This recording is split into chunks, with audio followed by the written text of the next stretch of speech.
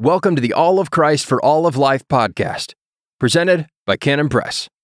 This week's episode is the opening chapters of Douglas Wilson's God Rest Ye Merry, Why Christmas is the Foundation for Everything. Listen to the full audiobook today at mycanonplus.com. God Rest Ye Merry, Why Christmas is the Foundation for Everything, by Douglas Wilson, read by Toby Sumter. This book is for Gordon and Meredith, and family. All you guys. Merry Christmas. Preface. This small book is broken up into 5 lessons, or sections. The first deals with the foundational doctrines that are connected to the Christmas story. If Jesus Christ is the cornerstone, and he is, the Christmas story tells how the first preparations were made to lay that stone. The second section addresses a fact too commonly overlooked, which is the inherently political nature of the Christmas story, a fact that Herod understood better than we frequently do. The third lesson brings up some historical considerations. Is it possible to really celebrate Christmas in a robust fashion and yet honor our Puritan heritage? Didn't the Puritans have a Scrooge-like approach to Christmas? Well, yes and no. The fourth section concerns the much-lamented materialism of Christmas, and addresses the problem by suggesting that the chin-pulling laments over consumerism are actually more of a threat to the true meaning of Christmas than all the plasma televisions are. And last, the final section is a series of daily meditations for the Advent season, accompanied with a prayer, suitable for use as family readings during the Advent season. Lesson 1. To gain his everlasting hall. If the history of the world is a story, then theology is a type of literary criticism. We do not just read the story and go with the flow of it. We are also to reflect on it as we read. What is the meaning of the story? We do not just want to know that the infinite God was born as a baby at Bethlehem. We should also want to know what that staggering reality might mean.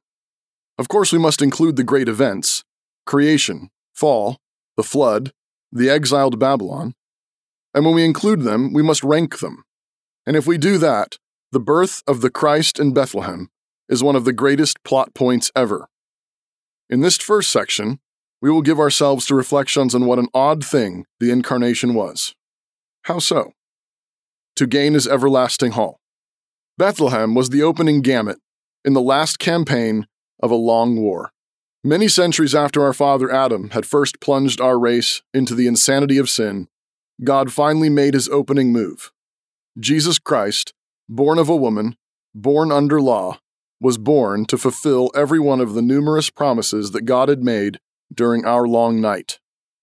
At the beginning of our world, scarcely had our race fallen into sin and darkness, but our Father God swore that the seed of the woman would have vengeance upon the serpent, promising us a glorious deliverance.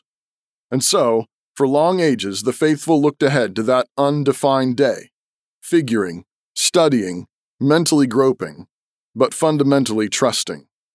What form would the dragon slayer take? What form would the serpent worm have in the day when his head was finally crushed?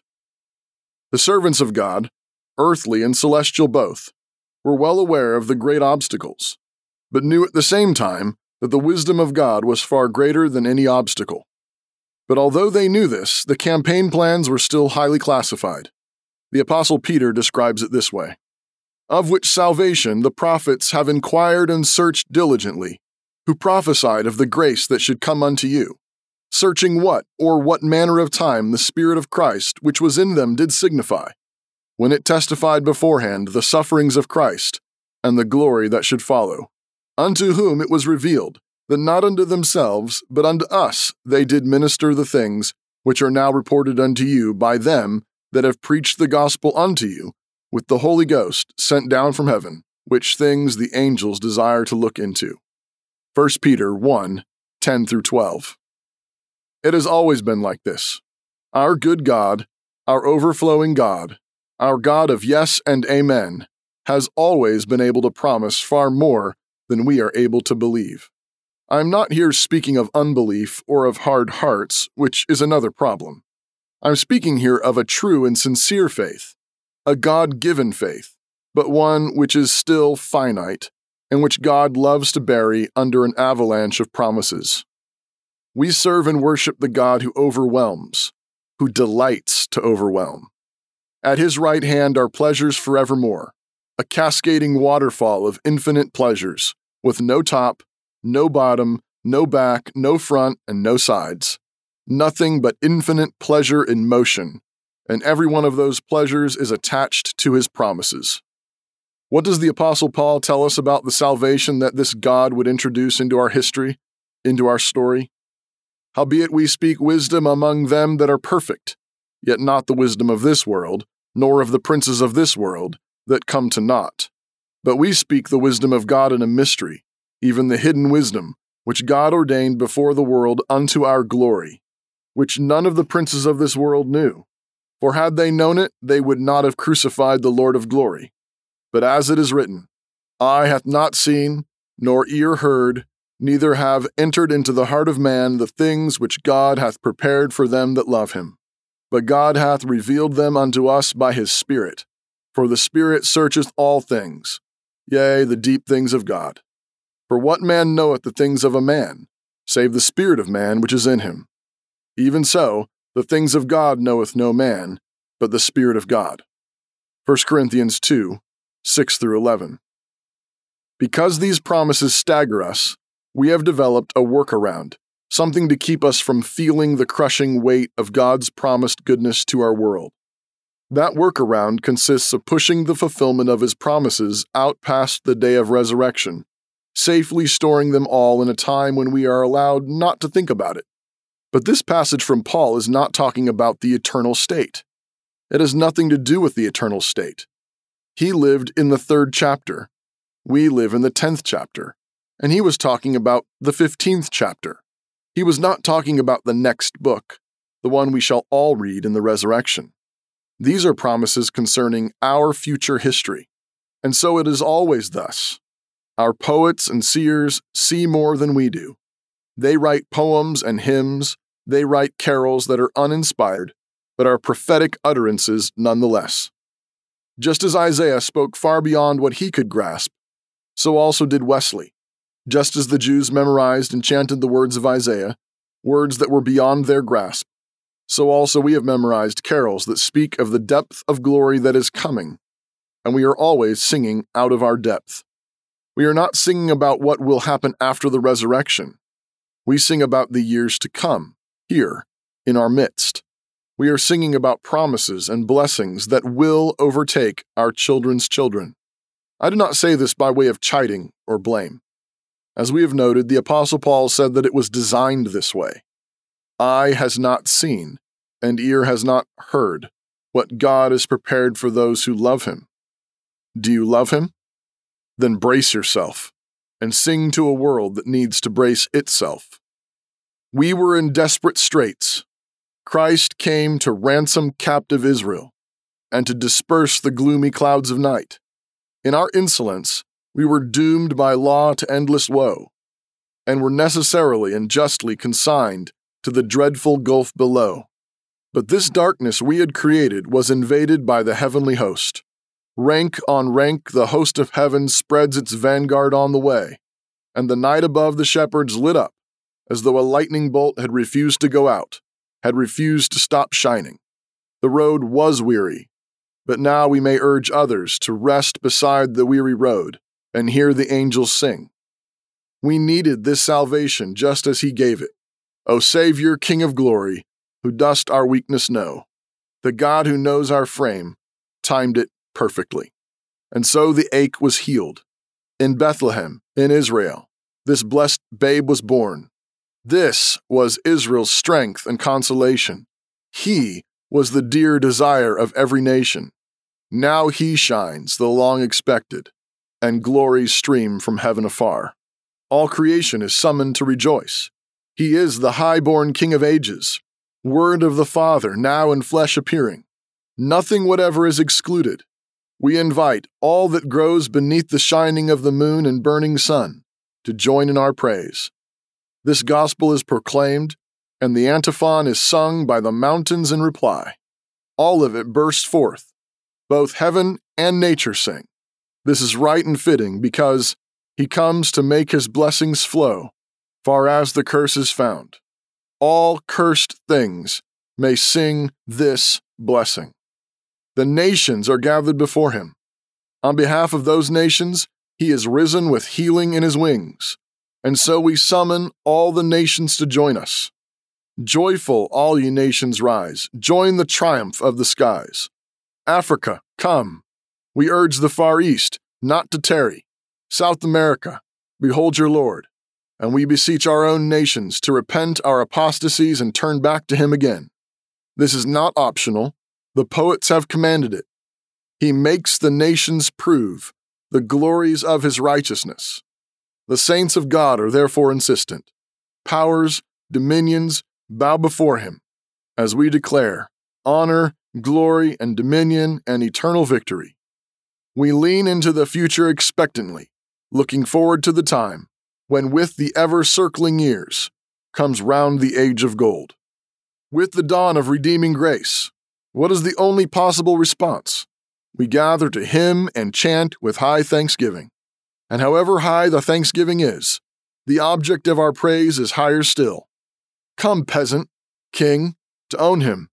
We praise him, and he calls us, calls you one and calls you all, to gain his everlasting hall.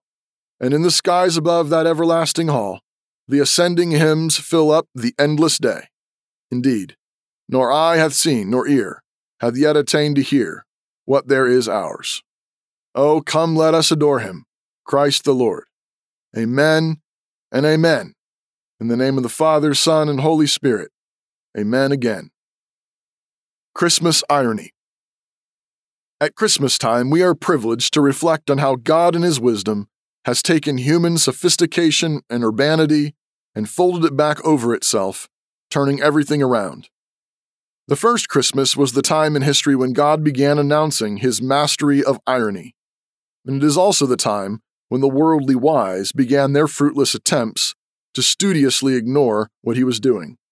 And in this attempt, they shut themselves off from that laughter that William Tyndale described as coming from the low bottom of the heart. Christian literary scholar Anthony Esolen has identified three principal uses of irony, uses that God himself has displayed richly in the Incarnation, and which faithful Christians have been imitating ever since. They are the irony of time, the irony of power, and the irony of love.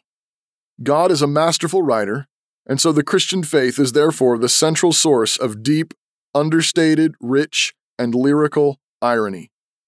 We love what words can do because we love what the Word has done. Our postmodern age likes to pretend it has mastered irony simply because our late-night comedians have mastered the cheap shots of cynicism, the ability to point, as the fellow said, to the price of everything and the value of nothing. But this is not the kind of thing we mean at all. Our use of irony, if it is to be Christian, must be a harmonious echo of what God has done in Christ. First, let's consider the irony of time. In John Buchan's novel Mr. Standfast, the central character says that he would trust to Providence because, as a friend of his had put it, Providence was all right if you gave him a chance. Twists and turns in the plot are to be expected because there is a plot, one devised by a master. For the ancient pagans, history was not history at all, but simply a long, recurring, endless cycle or a meaningless clash of meaningless, fated events.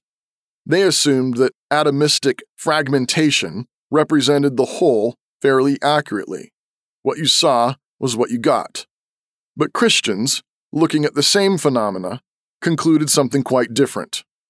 All these strange elements, seemingly headed in every which direction, meant of necessity that the last chapter of our world's story was going to be the ultimate denouement. If all things work together for good for them that love God and are called according to his purpose, then this means that billions of plot points are going to come together in the most satisfying, cathartic release possible at the end of all time. The great day of resurrection, the eschatological climax, will be what Tolkien called eucatastrophe, and will be literary catharsis writ large, although large is far too small a word for it. Bethlehem is the moment in the story when significant numbers of readers start to have that aha moment. The consummate writer, God foreshadows what he was going to do. In fact, he was doing that from the earliest prophets on.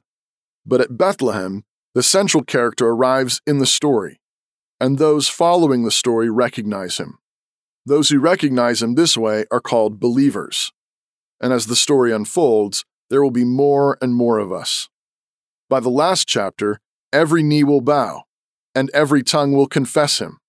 But in this grand denouement, at the end, not only will everyone see who he is, but we will also all see who he has been all along.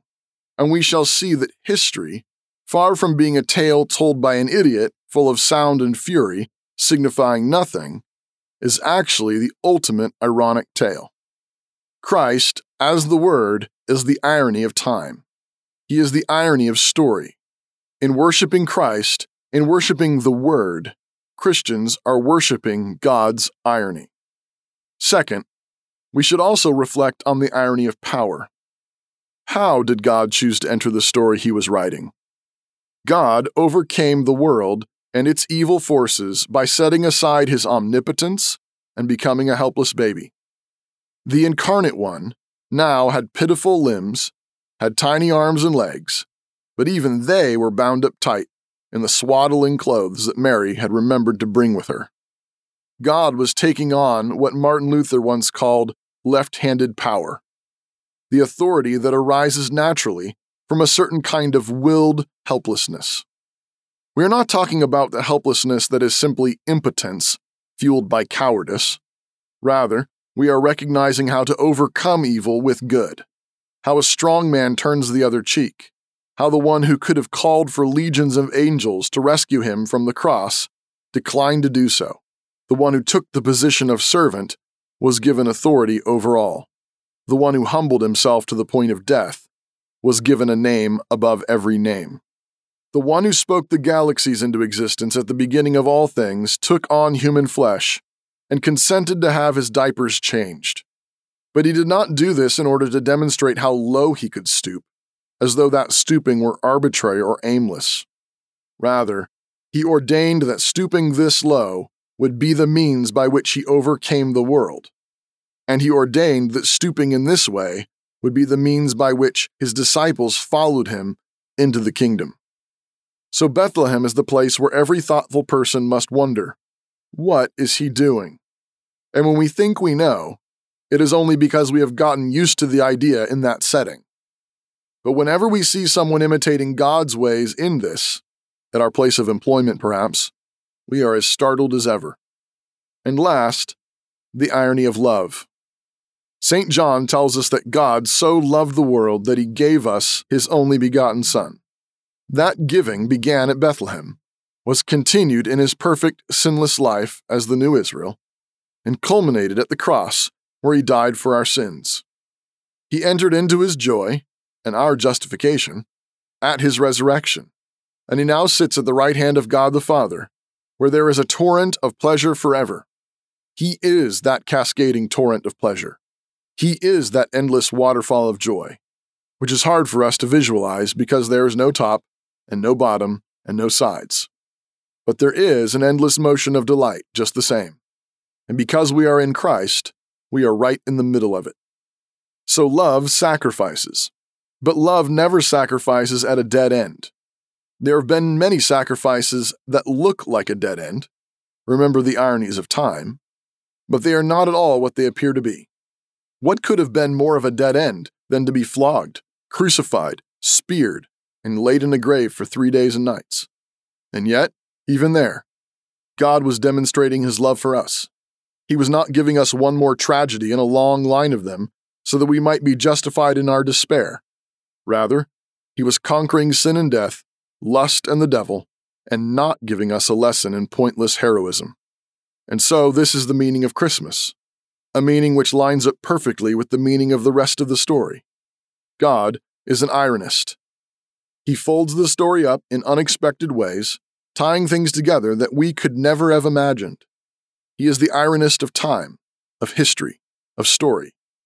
He, in possession of ultimate right-handed power, determined to set it all aside and overcame evil by taking an invincible vulnerability, inviting us to learn how to do the same. He is not just strong, but also wise in the authority of humility, and he is love, which means he overflows in sacrificial ways. But his sacrifices are not throwaways, but always come back to him 30, 60, and 100-fold. Love is fruitful, and in imitation of him, we begin to learn that the more we give, the more we have. This Christmas, remember you are learning how to open God's gifts to us. And because he really knows how to shop for us, when we get the wrapping paper off, we are always surprised. Mystery of Incarnation. Godly summaries of biblical teaching are inescapable, whatever we may call them. They may be creeds, catechisms, systematic theologies, or sermons, but when it is done properly, the result is consistently honoring to God. But of course, we need to take care to learn what done properly means from the pages of Scripture itself. Thus, passages in the Bible which summarize the message of the Bible are of great value to us. And without controversy, great is the mystery of godliness. God was manifest in the flesh, justified in the Spirit, seen of angels, preached unto the Gentiles, believed on in the world, received up into glory. 1 Timothy 3:16. In discussing these things, there is no controversy about one aspect. The mystery of godliness is great. Note that what follows is described in two ways. First, it is a great mystery. Secondly, it is a great mystery concerning piety or godliness.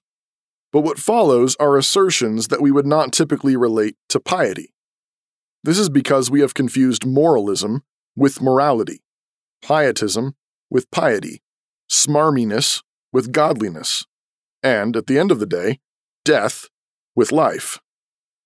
First, God was manifest in the flesh. Secondly, this Jesus was justified in the Spirit through his resurrection. Third, angels saw him. Fourth, he was preached to the Gentiles. Fifth, men in this dark world actually believed what was preached. Sixth, our Lord Jesus was received up into heavenly glory. What is the great mystery of godliness? What is the foundation of our salvation? God was manifest in the flesh.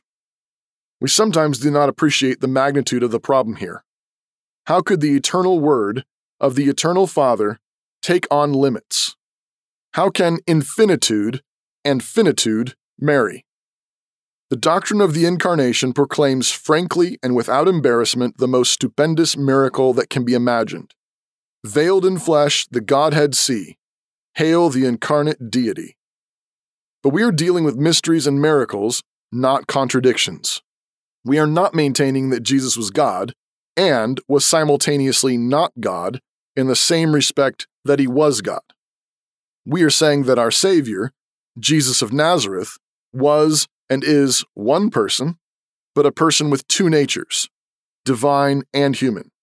These two natures do not run together in a confused way, but neither are they separated in such a way as to make Jesus the ultimate schizophrenic, two persons cobbled together. That which is predicated of the one nature can also be predicated of the person. Jesus is God. That which is predicated of the other nature can be predicated of the person. Jesus was from the tribe of Judah. That which is predicated of the one nature should not be predicated of the other nature. Humanity is deity. This important barrier was established for us in the decision of the Council of Chalcedon. The next text also shows us the meaning of ultimate justification. We are told here that God, manifest in the flesh, was justified in the Spirit. We are told in Scripture that this justification was accomplished by the Holy Spirit in the resurrection of Christ from the dead, and declared to be the Son of God with power, according to the Spirit of holiness, by the resurrection from the dead. Romans 1:4. This justification was of Christ, vindicating and declaring who he was and is. But it was also for us, because all that Christ has and is is imputed to us. We are members of his body, of his flesh, and of his bones. Now it was not written for his sake alone that it was imputed to him, but for us also, to whom it shall be imputed, if we believe on him that raised up Jesus our Lord from the dead, who was delivered for our offenses and was raised again for our justification. Romans 4:23-25. The power of the gospel is resident here in this. The power at work within us is the same power that God used in raising Jesus from the dead. Ephesians 1:19-20. So, all things are ours. The resurrection of Jesus Christ, which was his justification, was also for our justification. In the declaration that Jesus was the Son of God, we are declared to be sons of God. This, incidentally, shows the glory of imputation. This is an insistence that we have not yet begun to dream about what has been imputed to us. Therefore, let no man glory in men, for all things are yours, whether Paul or Apollos or Cephas or the world or life or death or things present or things to come. All are yours, and ye are Christ's, and Christ is God's. 1 Corinthians 3:21-23. Christ is seen, preached, and believed. When the angels saw the resurrected Christ, they did not see an abstract doctrine. They saw him. When we preach this, we do not preach a mere doctrine, we preach him. When sinners believe, they do not just believe a doctrine, they believe him. What is the difference? Looked at from the side, all Christian preaching and teaching is made up of nouns, verbs, propositions, questions, and so on. In just the same way, the bread and wine of the Lord's Supper remain simply bread and wine. If a chemist were to scurry around the table when we are meeting with Christ there, he would find nothing but the regular stuff. And if a grammarian or logician were to break apart and analyze the stuff of preaching, he would find assertions and doctrines, nouns and verbs. He would see the form, but not the power. But saving faith, godly trust, does not stare at. Faith looks through, and so, children of God, behold your God. The last statement of our scriptural summary is that Jesus Christ was received up into glory. This glory of his is not limited to heaven. He pours it out. He bestows it. He imputes it to us. Everything that can be done with this glory is done, and it is done on our behalf. But we all, with open face, beholding as in a glass the glory of the Lord, are changed into the same image from glory to glory, even as by the Spirit of the Lord. 2 Corinthians 3:18. How do we see the glory of the Lord with open face? Where do we meet him? Where do we see him? When do we converse with him?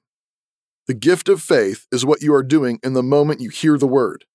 You are preparing for the sacrament. You are celebrating the fact that God was first manifested in the flesh, inside the flesh of another, his mother Mary. In this season of Advent, do you see your God? The Song of Mary. The Bible teaches us a great deal about our Lord's mother and about her great and astonishing faith. But unfortunately, Roman Catholic errors, idolatries, and excesses have created or contributed to a great overreaction from Protestants, and hence a great loss for us. Often we do not even want to talk about Mary at all, still less with the great honor she deserves, for fear of being thought of as drifting toward the folly of assuming she is somehow co-redemptrix or co-mediatrix with her Son. One of Rome's great sins is that of chasing evangelical Christians away from Mary. But the Scripture remains clear in its testimony at least. And in the 6th month, the angel of Gabriel was sent from God unto a city of Galilee named Nazareth. Luke 1:26-56. Mary really was blessed among all women. It would be difficult for Luke to have communicated this theme any more clearly. When Gabriel appears, he says she is blessed among women. Verse 8. She has found favor with God. Verse 30. Elizabeth, inspired by the Holy Spirit, pronounces her blessed among women again. Verse 42. Elizabeth blesses her again in verse 45. Mary herself recognizes that all future generations will call her blessed. Verse 48. If some have distorted this blessing by claiming too much for her, it is hardly fitting for us to distort the blessing through doing something else. Above all, what the Word plainly teaches is to be our guide in such things. What was the character of Mary? Scripture does not tell us how old Mary was, but if she was typical of young, marriageable women of her time, she could have been around 14 years old. And in no way does the portrait painted by Luke represent her to us as a silly little thing. Quite the reverse. We learn she was a woman in need of a Savior. Mary knows of her need for forgiveness. She refers here to God as her Savior, verse 47. The thought that she was personally sinless and immaculately conceived had never entered her head, nor should it enter ours. She was a woman of faith. Mary considers what Gabriel says and immediately submits herself to it, verse 38. And Elizabeth blesses Mary as one who believed, verse 45. In her song, she showed that she was dependent upon the promises of Scripture. The angelic messenger was no substitute for the Word. God had helped Israel, and he had done so in accordance with the promises to the fathers, verses 54 and 55. And at the center of her faith was the promise made to Abraham, verse 55. Mary was quite evidently a woman of the Word. This Magnificat is made up almost entirely of language from the Old Testament, and shows a deep and thorough knowledge of Scripture. In particular, we are reminded of Hannah's song, 1 Samuel 2, 1 through 10. Not only does Mary's language echo the language of many passages from the Old Testament, but she also refers to God's saving acts recounted there, verses 50 through 52. She was a woman of deep humility. Mary knew that she was selected to be the mother of the Messiah from a low estate, verse 48. She does not interpret the blessing that was given to her in a prideful or arrogant way. And crowning all of it, she was a woman of gratitude. Her soul immediately turned to magnify the Lord, verse 46. She rejoiced in her God and Savior, verse 47. God had done great things for her, which she is careful to recount, verse 49. Not only was Mary blessed, but so was her son, verse 42. Mary overcame in the way women are called to conquer, by giving birth to conquerors, or by giving birth to daughters who will give birth to conquerors. And this explains how the Magnificat can have been composed by a woman and still be gloriously militant. Godly childbearing is militant. The seed of the woman has crushed the dragon's head. And so, at Christmas, how are we called to imitate Mary as we treasure up in our hearts the wonderful revelations given to us in God's Word? First, we should focus on the gospel. In one sense, of course, Jesus is the reason for the season. But in another fundamental sense, sin is the reason for the season. We have not entered into a season of feel-goodism, where we think about soft snow and candlelight with silver bells in the distance. Remember Rama, weeping for her children. Remember our abortion mills. Remember how dark this world is without Christ.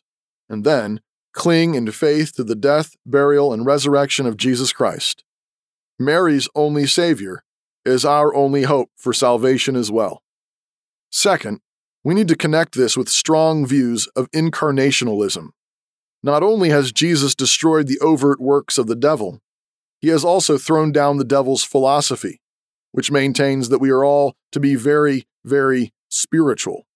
But in the face of this false doctrine, God was made flesh. This means that we may build, sew, pick up a knife and fork, make love, spank our kids, shovel the walk, and do all to the glory of God. Earthiness is not the gospel, but the gospel did come to earth. Earthiness is no savior, but earthiness is saved. And last, we glory in victory. He came to make his blessings flow, far as the curse is found. God did not give his Son to die in order to fight against the world with futility. The incarnation was no temporary arrangement.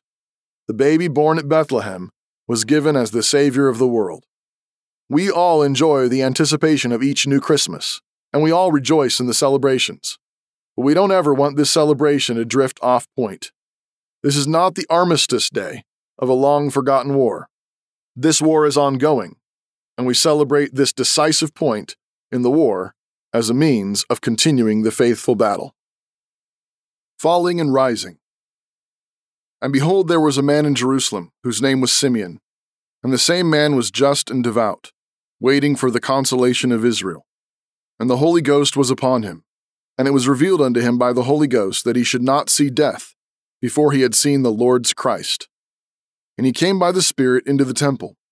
And when the parents brought in the child Jesus to do for him after the custom of the law, then he took him up in his arms, and blessed God, and said, Lord, now lettest thou thy servant depart in peace, according to thy word.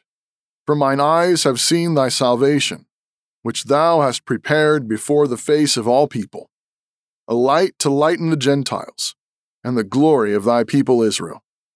And Joseph and his mother marveled at these things which were spoken of him. And Simeon blessed them, and said unto Mary his mother, Behold, this child is set for the fall and rising again of many in Israel, and for a sign, which shall be spoken against.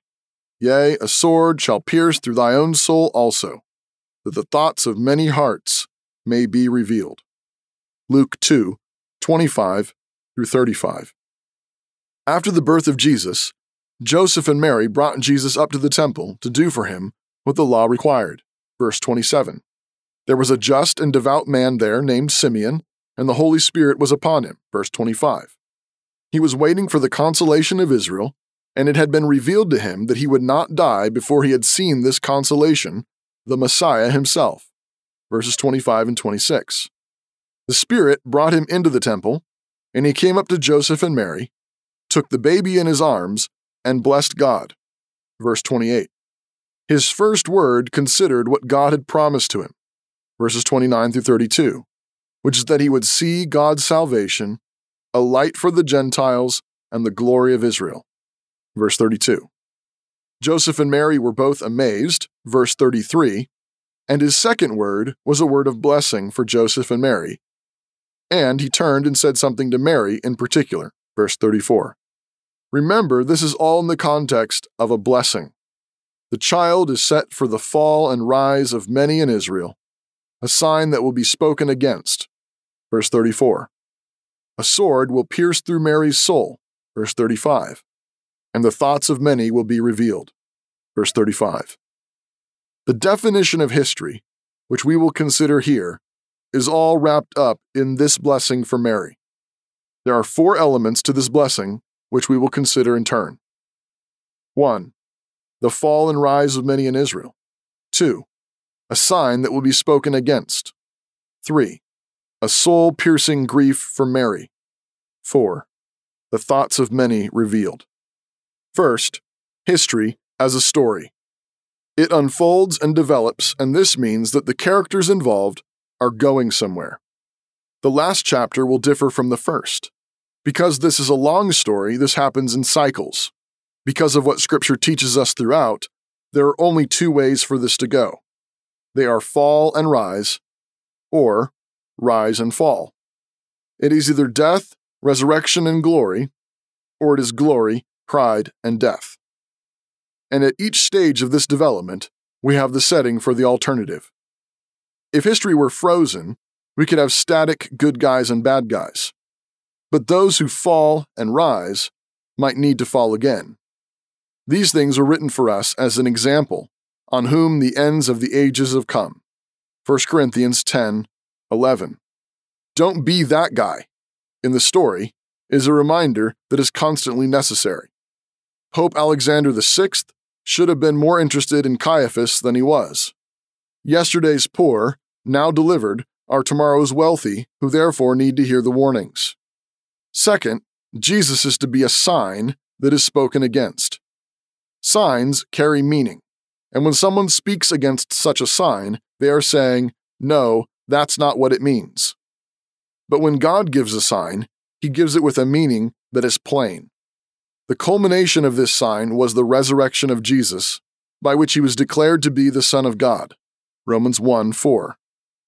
This divine sonship means that Jesus will judge the world at the culmination of human history, Acts 17:31, and that he is the prophet, priest, and king over all things now, Psalm 2:8. Third, grief is real. We have every reason to believe that Mary is among the witnesses of the resurrection, Acts 1:14. But she knew long before this that the supernatural had invaded our world. George Herbert has a poem where he plays on the letters in the words Mary and army, and says that this was fitting, for it was there that God pitched his tent. John 1:14. Mary knew she was a pregnant virgin. Mary knew what Simeon told them here in our text. She knew what the angel had said, and more. So she knew that the cross was not the end of the story, but it was true grief in the story nonetheless. Knowing we are in a story does not prevent real story grip from happening. A sword went straight through Mary's soul, and she knew that it was coming years in advance. We have noted before that the weeping of Rachel for her children is part of the Christmas story. Nativity sets should have models of Herod's soldiers in them, and nativity sets ought not to have little drummer boys. This violence was part of the story. We should note also that Simeon included the violence that would be directed against Christ, and which Mary would feel in her soul, and he included this in the story from the very beginning. Earlier in the chapter, we read that Mary treasured up in her heart what the shepherds had said, and it says that she pondered them. Verse 19. Luke tells us at the beginning of his gospel that he gathered his account of these things from eyewitnesses. Chapter 1, verse 2. Clearly, one of his chief sources was Mary. From whom did he find out about Simeon? Again, when Luke was writing, Mary was the only eyewitness of that event, and she clearly remembered what Simeon had told her. She was preparing herself for the crucifixion, in some measure, from the infancy of Jesus on. But she also knew that this prophetic word came to her in the context of a blessing. Blessings have a story arc. Simeon said that there would be falling and rising. Blessings are not static. When Simeon told Mary about the pain that was coming, he had already said that the baby in his arms was the Lord's salvation. Verse 30. Mary knew from Simeon's mouth that Jesus was the Christ. Verse 26. Mary knew that this was a story that would not end in disaster. It would have a disaster in it, but not in the final chapter. The Gospels are not tragedies in any sense. They are not comedies either, if we take comedy as referring to something humorous. They are comedies in a much deeper and more profound sense than this. Christ was born to die, but he died so that he could be the firstborn from among the dead. Colossians 1:18. And lastly, Christ's coming will reveal what is in our hearts. We want to keep the thoughts of our hearts bottled up. As long as they are there, deep inside, we may pretend that we are the Lord of them. No one else knows our spites, our petty adulteries, our envyings. We keep them under our tongue like a sweet morsel. The doctrine of God's omniscience refutes this. But we have learned how to keep our doctrines up in the heavens. But Jesus, he has come down. He lived among us. His presence reveals, like nothing else can reveal, the thoughts and intents of our hearts. Not by projecting them onto a screen, but rather by showing the world whether we are drawn to him or repulsed by him. From the moment Simeon spoke those fateful words, the winnowing has been in effect. Come to Jesus, or go away. In him is light, and away from him is only darkness. If you enjoyed this episode, check out the full audiobook now at mycanonplus.com.